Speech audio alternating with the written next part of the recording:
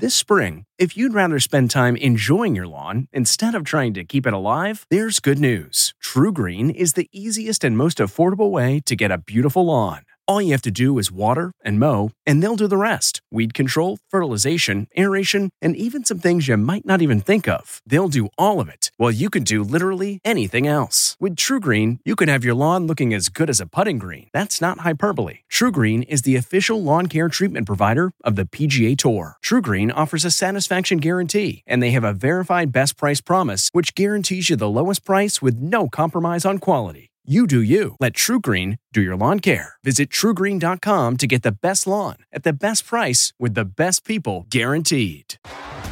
T-Mobile has invested billions to light up America's largest 5G network, from big cities to small towns, including right here in yours. And great coverage is just the beginning. Right now, families and small businesses can save up to 20% versus AT&T and Verizon when they switch. Visit your local T-Mobile store today.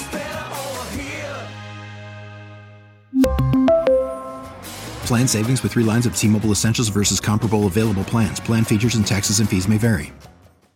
Looking to instantly upgrade your Mother's Day gift from typical to meaningful? Shop Etsy. Get up to 30% off well-crafted and personalized gifts from participating shops until May 12th. This year, embrace your creative side. You know, the side your mom gave you. And shop Etsy for custom jewelry, style pieces, home decor, and extra special items she'll adore. Need something original and affordable for Mother's Day? Etsy has it. Shop until May 12th for up to 30% off gifts for mom. Terms apply.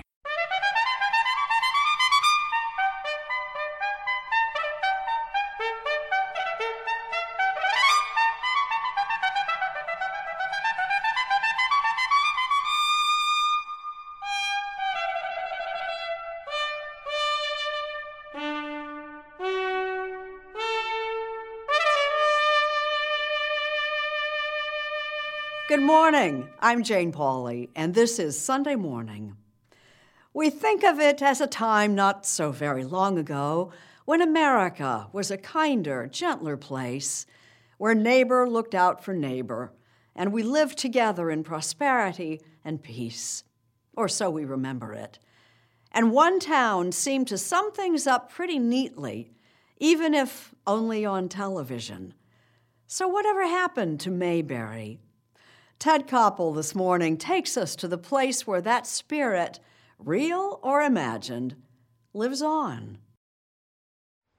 Those guns aren't real, of course, and this is just a replica of a Hollywood set for a television series that went off the air more than 50 years ago.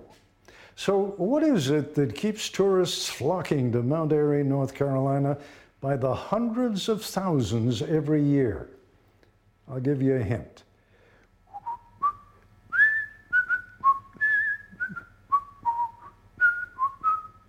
Ahead on Sunday Morning.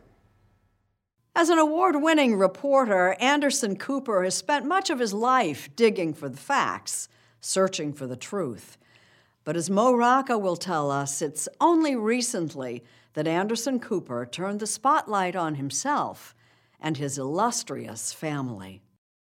Anderson Cooper's mother was Gloria Vanderbilt, scion of America's once wealthiest family. But growing up, Cooper knew little about his mother's forebears. When you were a kid, your father showed you the statue of Cornelius Vanderbilt. I was, 6 or 7 years old. The only thing I remember coming away from it was believing that all grandparents turned into statues when they died. Anderson Cooper's family history, later on Sunday Morning. And then on to Hollywood. James Brolin has been a serious actor for more than half a century. But as our Tracy Smith discovers, the one thing he doesn't take too seriously is himself. He's had a life many would envy. Thank you all for coming to my funeral. But James Brolin says there's always room for improvement. I'm shot. I'm trying to just lose this little roll I got right there. You see that one? No. You look great. So what do you think you're best known for? Gosh, sleeping in? The Brolin family patriarch on life, love, and longevity. coming up this Sunday morning. You just bought a skateboard. Yeah. Oh, God bless And my you. daughter's a big... The Emmys are tonight here on CBS. Proof positive the new season is in full swing. Perfect timing for Martha Teichner's report on dialect coaches, the people who make certain actors know whereof they speak, and more. It's Sunday morning for the 19th of September, 2021. We'll be back right after this.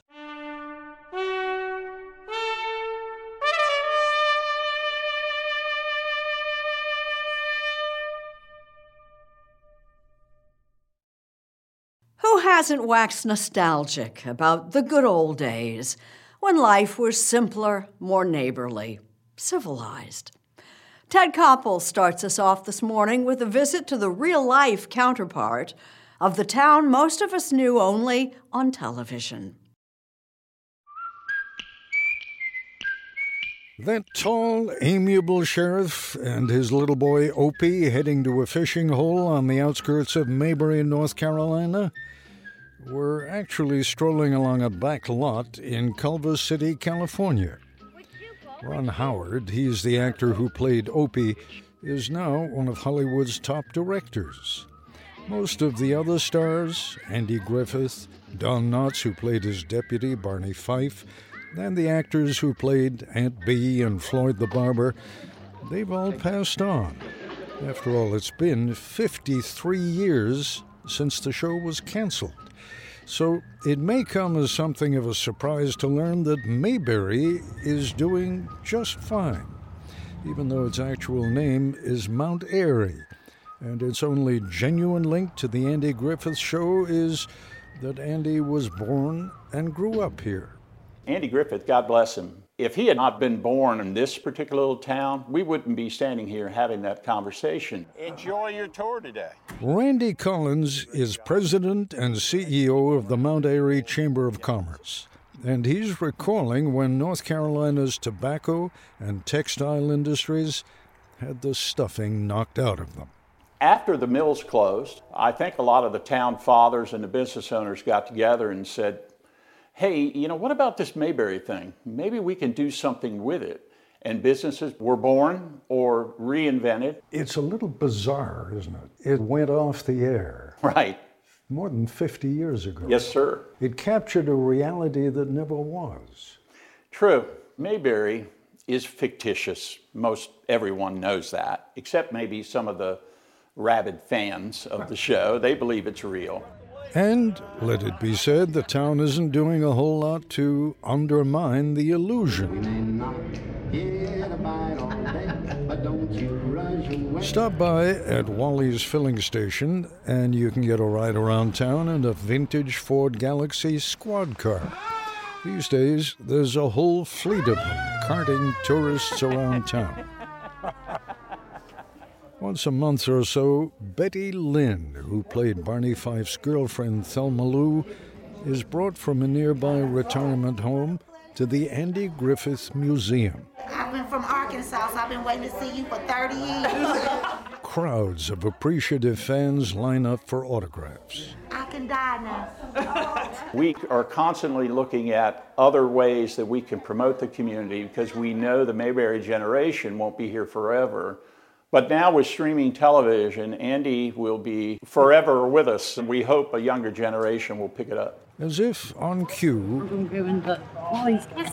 the Foster family from Pomeroy, Ohio showed up. Watch it 4 hours, Yeah, Monday 4 through hours. Friday. Yeah. It's no exaggeration to say that this recreation verges for the Fosters on being a national monument. You watch the Andy Griffith Show 4 hours a day? More than that. What do you mean more than that? It's on sometimes early in the morning. Aren't you afraid that after a month or two of watching 4 hours or more a day, that you're going to turn his little brain to mush? Oh, no. No. Not when it comes to good, wholesome shows. Tell me why you like it so much. Good, clean comedy. Yeah, fun. good, clean comedy. Has morals, values. You don't see that a lot today in TV. Down on Main Street, where tourists peek into Floyd's barbershop or grab a bite at the snappy lunch. We drove from Louisiana for the famous pork chop sandwich. That is so good. You hear the same theme. Y'all missing out on this. Kind of messy, but it's delicious. I think the generations now long for that simplicity of the episodes of Andy being real with his son about stealing or doing the right thing. And as a godless society that we see today is longing for simple life. Back when neighbors were neighbors and they provided for everybody else. What do you see, Mr. Koppel? Let me flip it back on you. I know you're doing this, Sure. but what do you see? What you're saying is true of certain people. If you were black in the 60s, things were not all that good for you. True. If you were a Vietnam vet coming back, spit on and hated. Things were not all that good for you. Down in the valley so low. What actually happened during the years the program first played?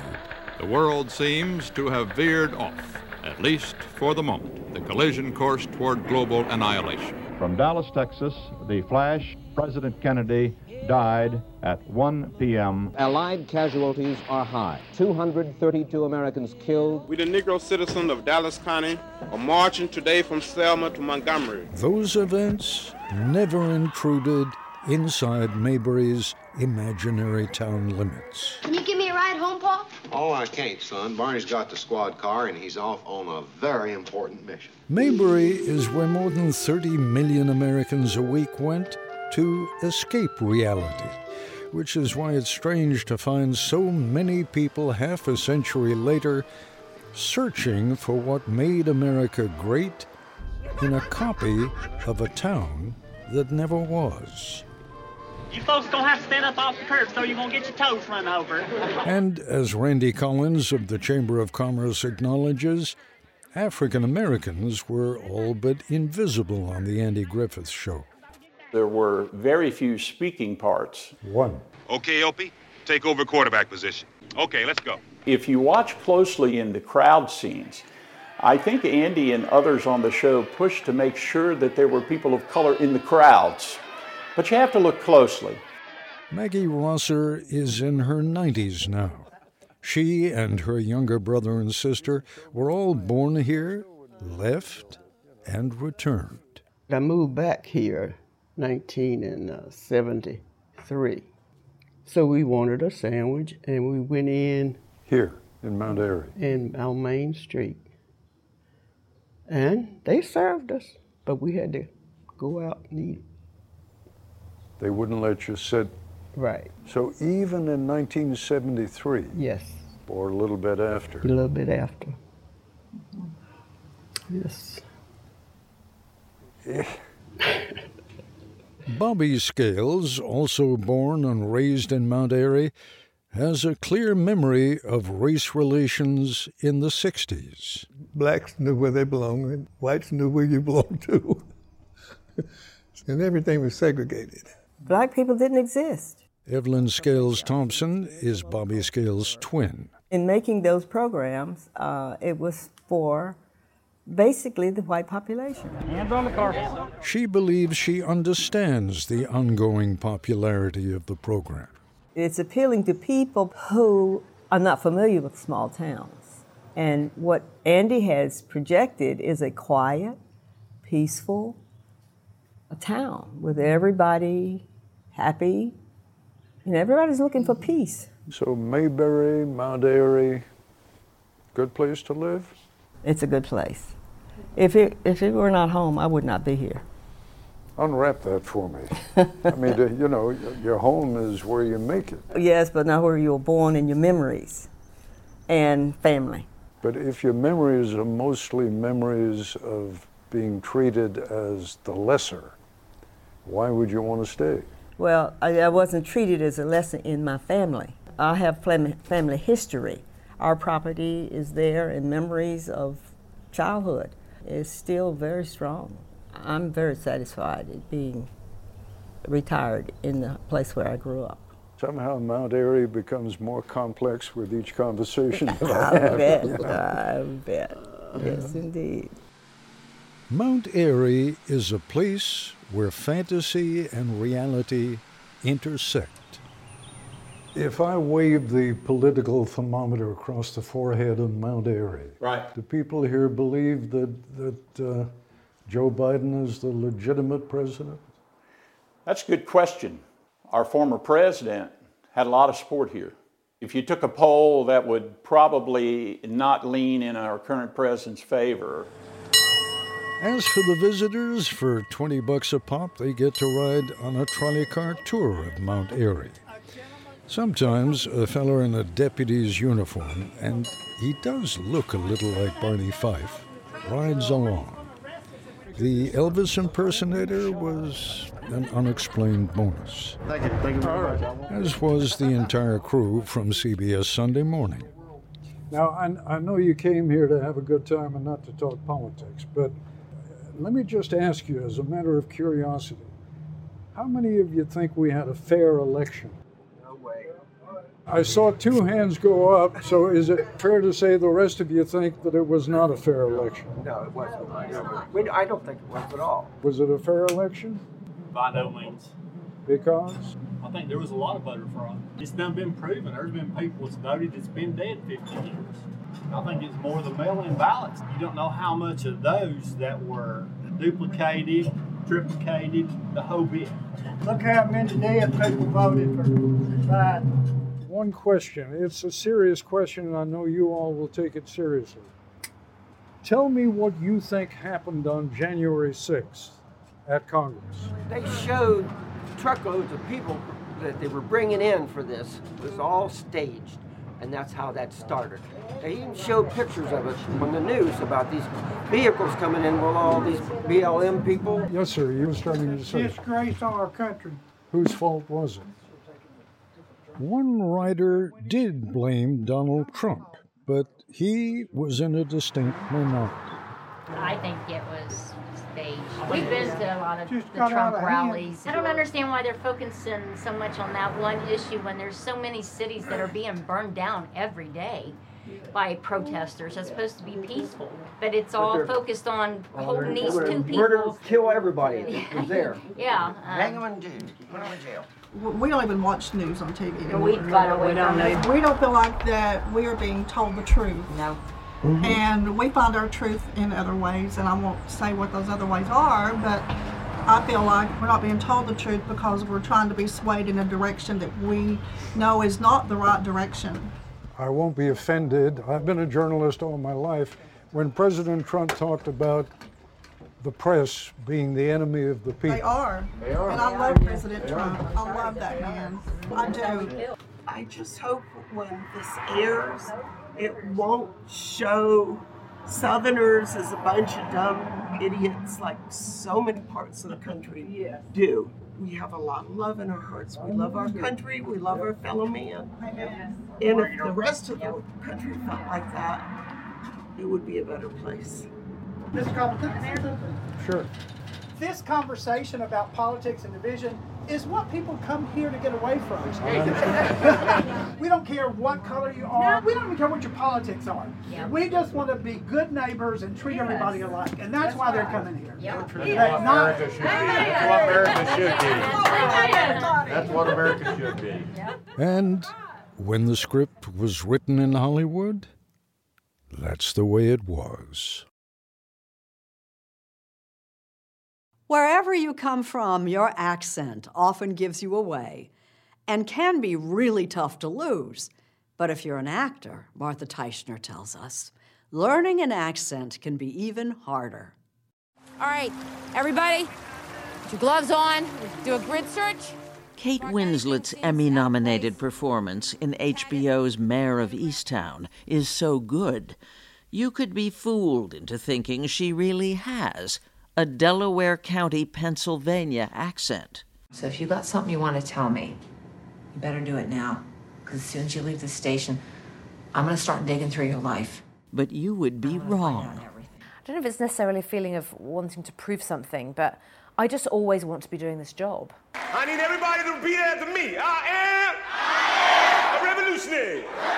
And if you thought 2021 Oscar winner Daniel Kaluuya actually sounds like Fred Hampton in Judas and the Black Messiah, thank you, God. I can't be here without your guidance and your protection. wrong again. In this day and age, could stars even be considered convincing if they failed to nail their characters' accents? Please come forward. So how do they pull it off? Say ma ma ma. Ma ma ma. Ma ma ma. Ma ma ma. Normal. Normal. Yeah, your eyes normal. Your eyes normal. Okay, girl. Okay. I love it. Chances are they work with someone like Denise Woods, one of Hollywood's small inner circle of 20 or so A-list dialect coaches. Take the L's off of kill. Kill. Kill me. Kill me. Kill me. Here, Woods is preparing Solea Pfeiffer for her starring role in an upcoming Tyler Perry film for Netflix called A Jazzman's Blues. For every sound in language, there is a phonetic symbol, like there's a note to music. And so if you know how to notate what people are saying, if you learn the system, the methodology, then you can notate what people are saying. She's talking about this, the International Phonetic Alphabet. Its symbols incomprehensible to most people, but a key to the DNA of any dialect or accent a voice coach has to reproduce. Nen, nen, and I want nin, nin, nin. Why'd you come, nin? Yes. We have so many, boxes that we check when we hear someone speak for the first time. And so I want to honor it. What I do when I work with the actors is I learn the dialect with them. Sad and happy, sad and happy. Sad and happy. Nice, as opposed to sad and happy. Sad and happy. Sad and happy. Mm-hmm. Where does she find examples? My first resource is YouTube. And it's my dream source. Yes, it's not as closed as me. Here are a couple of the voices Denise Woods used to coach Solea. I'm Mrs. Fannie Lou Hamer, and I farmed on the Marlowe plantation for 18 years. I bored a hole down in there. I hooked a vacuum cleaner hose. Locating accurate samples of period dialects can be tricky. We need to get back to work bringing slaves to freedom.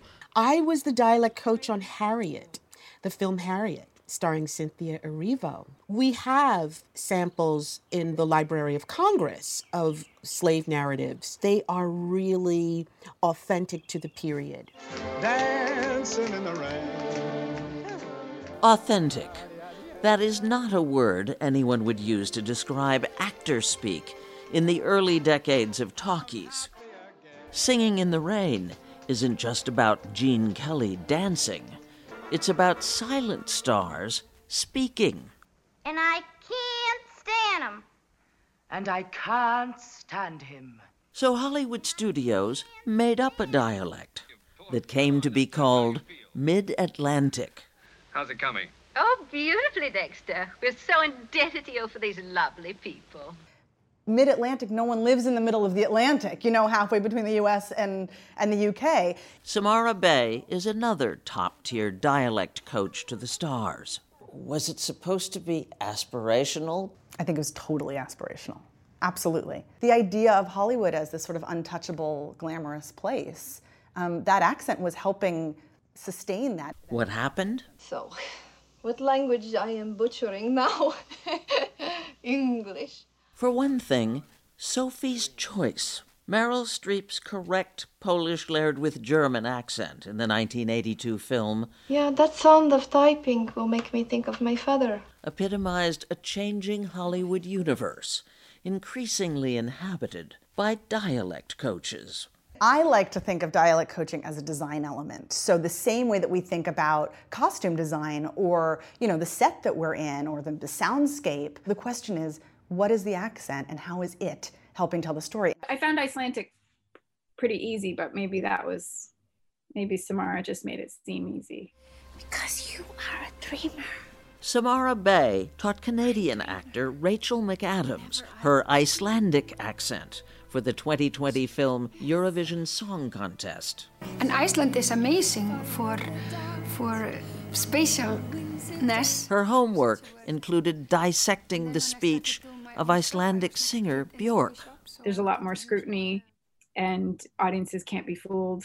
And also, I just think as a performer, you have a responsibility to do right by your characters. This is what I actually used with Rachel.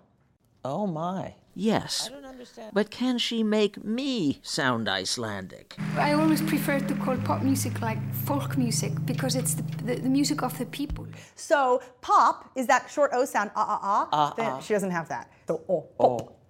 Pop music. Yes. Pop music, like folk music. Get that L in folk. Folk. Beautiful. I always preferred to call pop music like folk music, because it's the music of the people. No acting award in my future, I suspect. But if costume designers and makeup artists win Emmys... The sounds are there. Isn't it time dialect coaches get some recognition? Wow, that's fun. That was really well done and very brave. It was fun. Say goodbye to performance-robbing engine deposits with Shell V-Power Nitro Plus Premium Gasoline. Hate to break it to you, but lower-grade fuel can leave deposits in your engine that build up over time and leave your engine's performance severely lacking. Thankfully, Shell V-Power Nitro Plus removes up to 100% of performance-robbing deposits with continuous use in gasoline direct injection engine fuel injectors. Download the Shell app today to find your nearest Shell station and rejuvenate your engine with Shell V-Power Nitro Plus Premium Gasoline. Fuel up at Shell. A sure sign of improving times, museums are reopening across the country. We asked Serena Altschul to preview a few of the best new shows of the new season, and she begins at a new museum guaranteed to be a box office smash. In Hollywood, there's always a new it girl, and this fall, it may just be the Academy Museum of Motion Pictures. The museum, designed by architect Renzo Piano, cost $482 million and is already turning heads even before the doors open on September 30th. And are you ready to open? Oh man, I'm so ready. I am so ready to open this museum. Bill Kramer is the museum's president and director. The Academy has 13 million items in our collection. Yeah. Scripts, photographs, costumes, props, storyboards, personal collections. We are drawing from that collection, but we're also securing loans from collectors. Steven Spielberg loaning us Rosebud.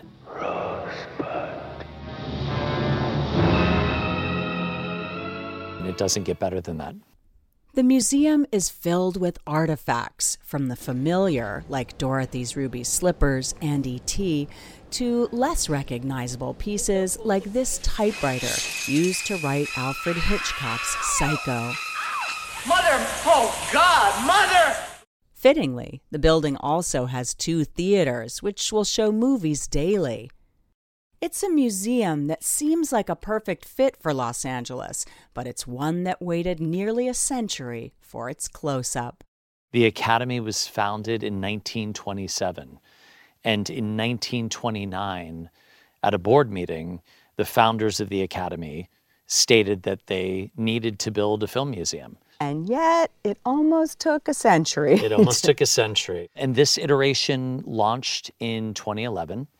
It's diverse, it's inclusive, it's equitable, but it represents film history, I think, in a truer, more accurate way.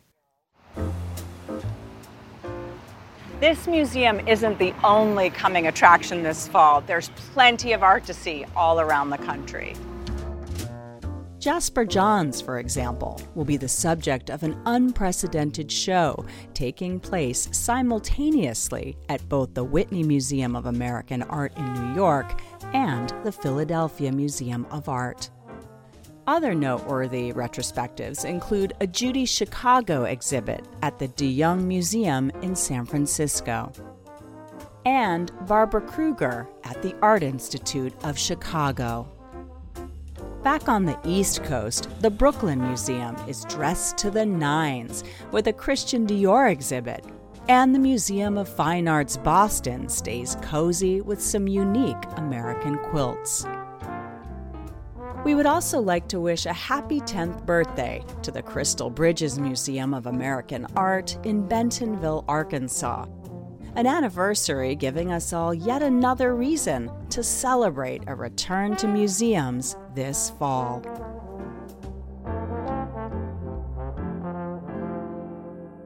And you know what every woman's hope for fulfillment and happiness is? A marriage.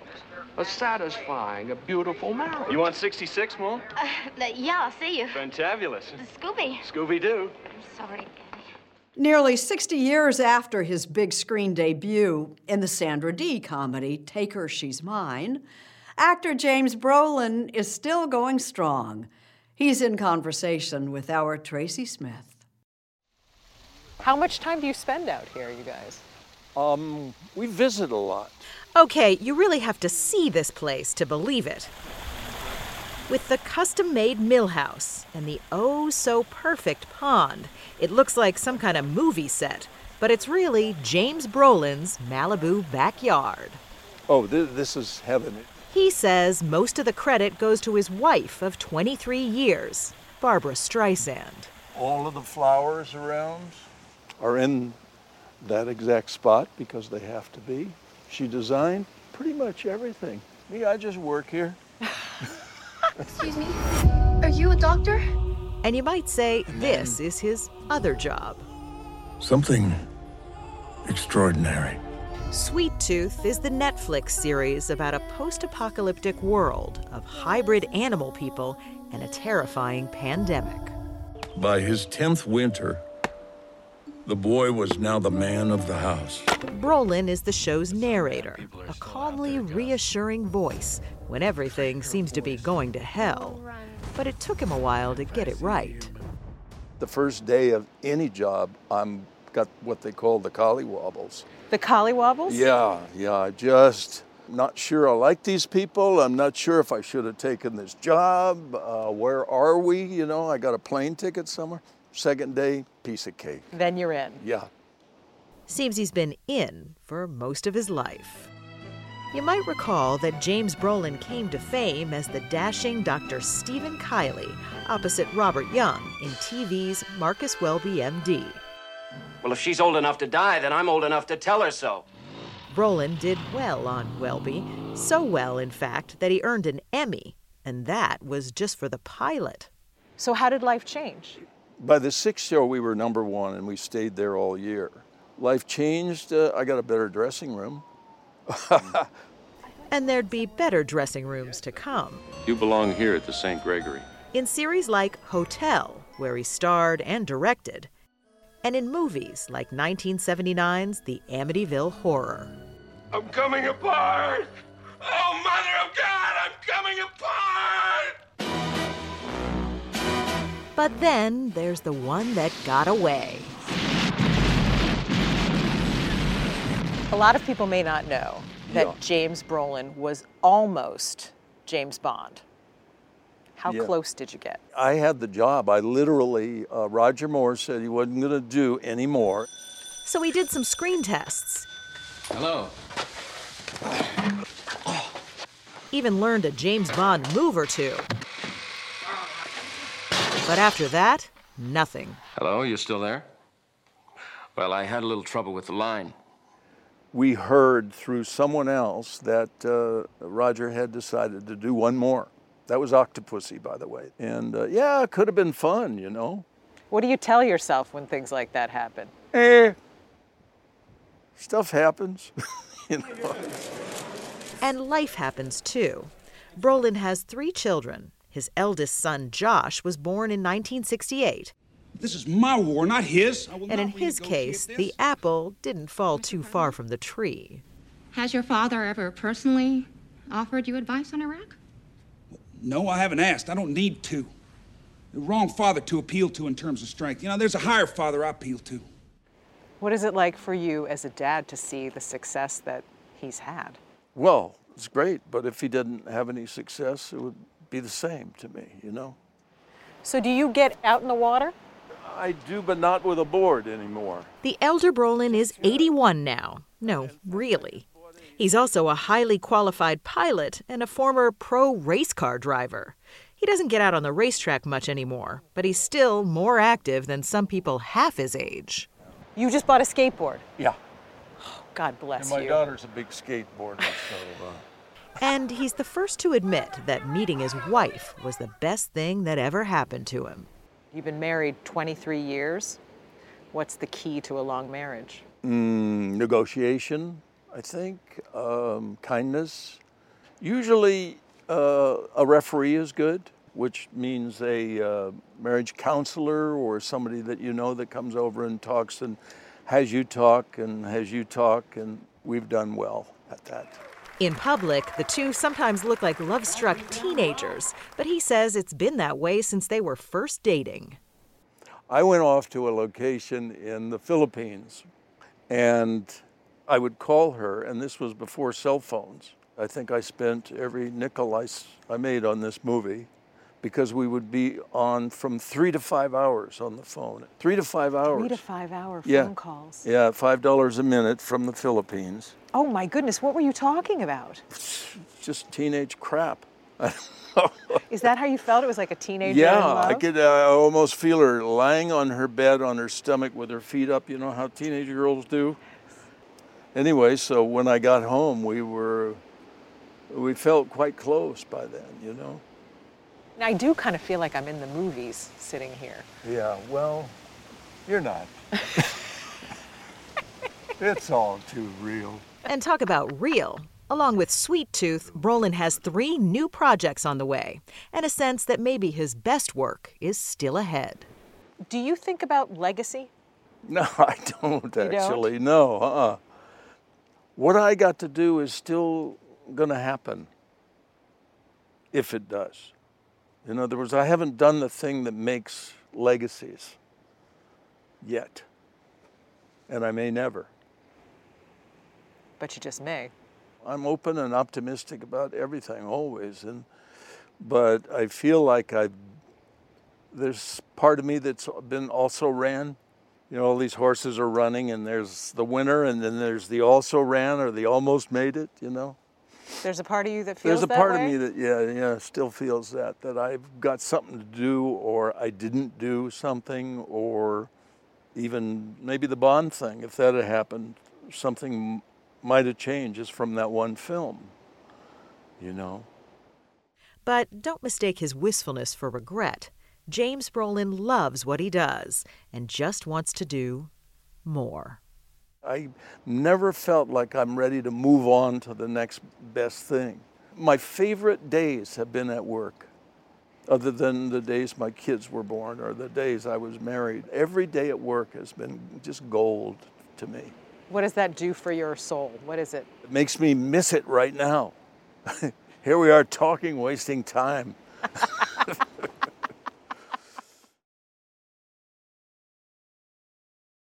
You know him from television, but Anderson Cooper is also an author, and his latest book is about his family, a family with a name once synonymous with the word wealth. He talks with our Mo Rocca about the rise and fall of the Vanderbilts. So all this is just a small amount of stuff from my mom's storage units. For the past 15 years, CNN anchor and 60 Minutes correspondent Anderson Cooper has been sorting through his mother's treasures. She was a completely different person then. Cooper's mother was Gloria Vanderbilt, my new stretch denim jeans, and known for her designer jeans, and as the so-called poor little rich girl at the center of an infamous Depression-era custody battle between her own mother, also named Gloria, and Aunt Gertrude Vanderbilt Whitney. Yeah, this I just found recently. This was the headline of the Daily News, July 4th, 1935, Gloria loses child after the trial. This is her. She's the age that my son is right now. This is the day her father died. There she is with her father. Yeah. Gosh, do you look at that guy and go, wait, hold on a second. He's my grandfather. I know. It's like... It's crazy. A completely different It's universe. it's another world. Another world where the Vanderbilt name was synonymous with enormous wealth and privilege, a name that Cooper says he didn't want to be associated with. I felt like no good could come of me paying attention to them. The Vanderbilts, when I was a kid, seemed kind of like layabouts. I knew they had all these houses and they were museums now, but it had no reality in my life. But after his mother's death in 2019, and then the birth of his son, Wyatt, in 2020, Cooper decided to delve into that side of his family history, documenting it in a new book. The Vanderbilts came to the New World from Holland in the 17th century. The first generations here were farmers. Is it kind of funny to you that you've ended up living not so far? It's weird. I will say, when I started doing research on the book, I had no idea that the Commodore had lived right here. Then came Cornelius, a.k.a. the Commodore. So Commodore Vanderbilt was a really extraordinary person. I mean, he grew up on a farm in Staten Island. Cornelius left school at age 11 and made his first fortune in shipping. He built, from one small little boat of moving supplies, he built an empire of steamships. And steamships were basically just the first chapter of his career. Right. Well, that's what's so crazy, is he built two massive empires. It was late in life when he decided steamships were the past and railroads were the future, and he started buying up small railroads around the Northeast. And eventually he formed a railroad company that basically was the all rail service on the eastern seaboard to Chicago. Yet Cooper also discovered some unflattering aspects of his great-great-great-grandfather's character. When I read that you described him as avaricious and pitiless, yes. I thought that's blunt. Well, yeah, I mean, he was. I actually started out thinking maybe he was a psychopath, which then I came away, after doing a lot of research on it, I was like, that's a little harsh. Like, who can say, really? I mean, who knows what's in someone's mind? Right. There's no MRI that we have of him. But he himself said he did have a mania for money, and other people have described it as a pathology, and I do think it was. It was his sole reason for being. When the Commodore died in 1877, he'd amassed $100 million. He had more money than the U.S. Treasury. 1 out of every $20 in circulation belonged to the Vanderbilts. By 1885, the Commodore's son William Henry managed to more than double the family coffers to about $230 million, close to $6.5 billion in today's dollars. But it was the next generation of Vanderbilts whose ambitions had nothing to do with making money. Cornelius Vanderbilt II and his brother William K. Vanderbilt, their wives decide they're going to get the Vanderbilts to take over New York society. And then the spending begins. Yes, the spigots are turned on, and the spending begins. Craving respectability, this generation of wealthy Vanderbilts spent lavishly on mansions that dotted Manhattan's Fifth Avenue and palatial summer cottages in Newport, Rhode Island. Pop quiz, what was the Vanderbilt family's least favorite constitutional amendment? Yes, anything to do with taxes, yes. The 16th Amendment to the Constitution ushered in the federal income tax in 1913. Estate and inheritance taxes soon followed, but the Vanderbilt spending habits continued unabated. I view the money as a kind of a pathology that infected subsequent generations, because I think that they all grew up with this idea that there would always be money there, and there was no need for them to actually work. When Cooper's mother Gloria was born in 1924, her inheritance was much diminished, and she was given little guidance on how to maintain it. This book helped me understand my mom in ways I never really even imagined, because once you see the world she was born into and the life her father led, and that the life her mother dreamed of leading, and the life that her grandfather led, you see why it was that she, grew up just spending money and thinking nothing of it. In 1978, Cooper's father, Wyatt, died. From the time I was a kid, I viewed myself as my mom's protector. After my dad died when I was 10, My mom was a remarkable lady, but I knew she did not have a plan, and she had never had a plan.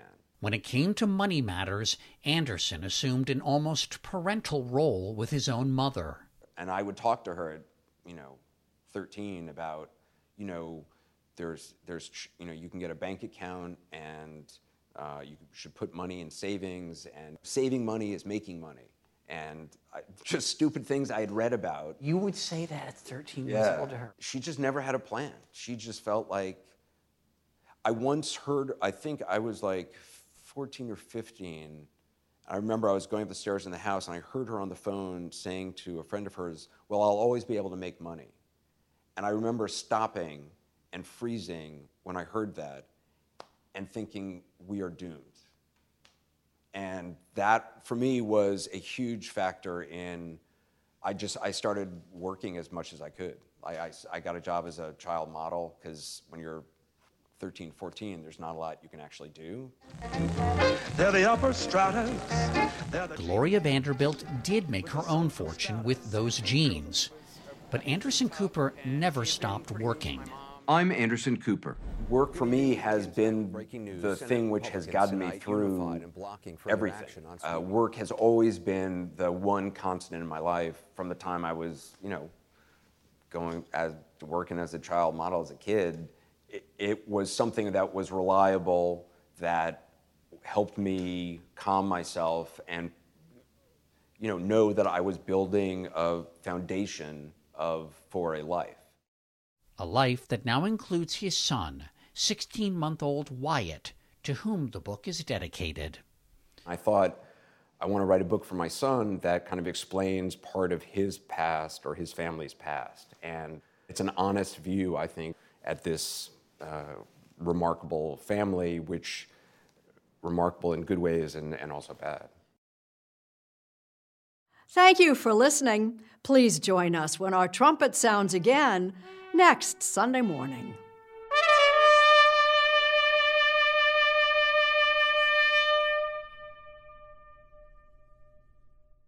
If you like CBS Sunday Morning with Jane Pauley, you can listen early and ad-free right now by joining Wondery Plus in the Wondery app or on Apple Podcasts.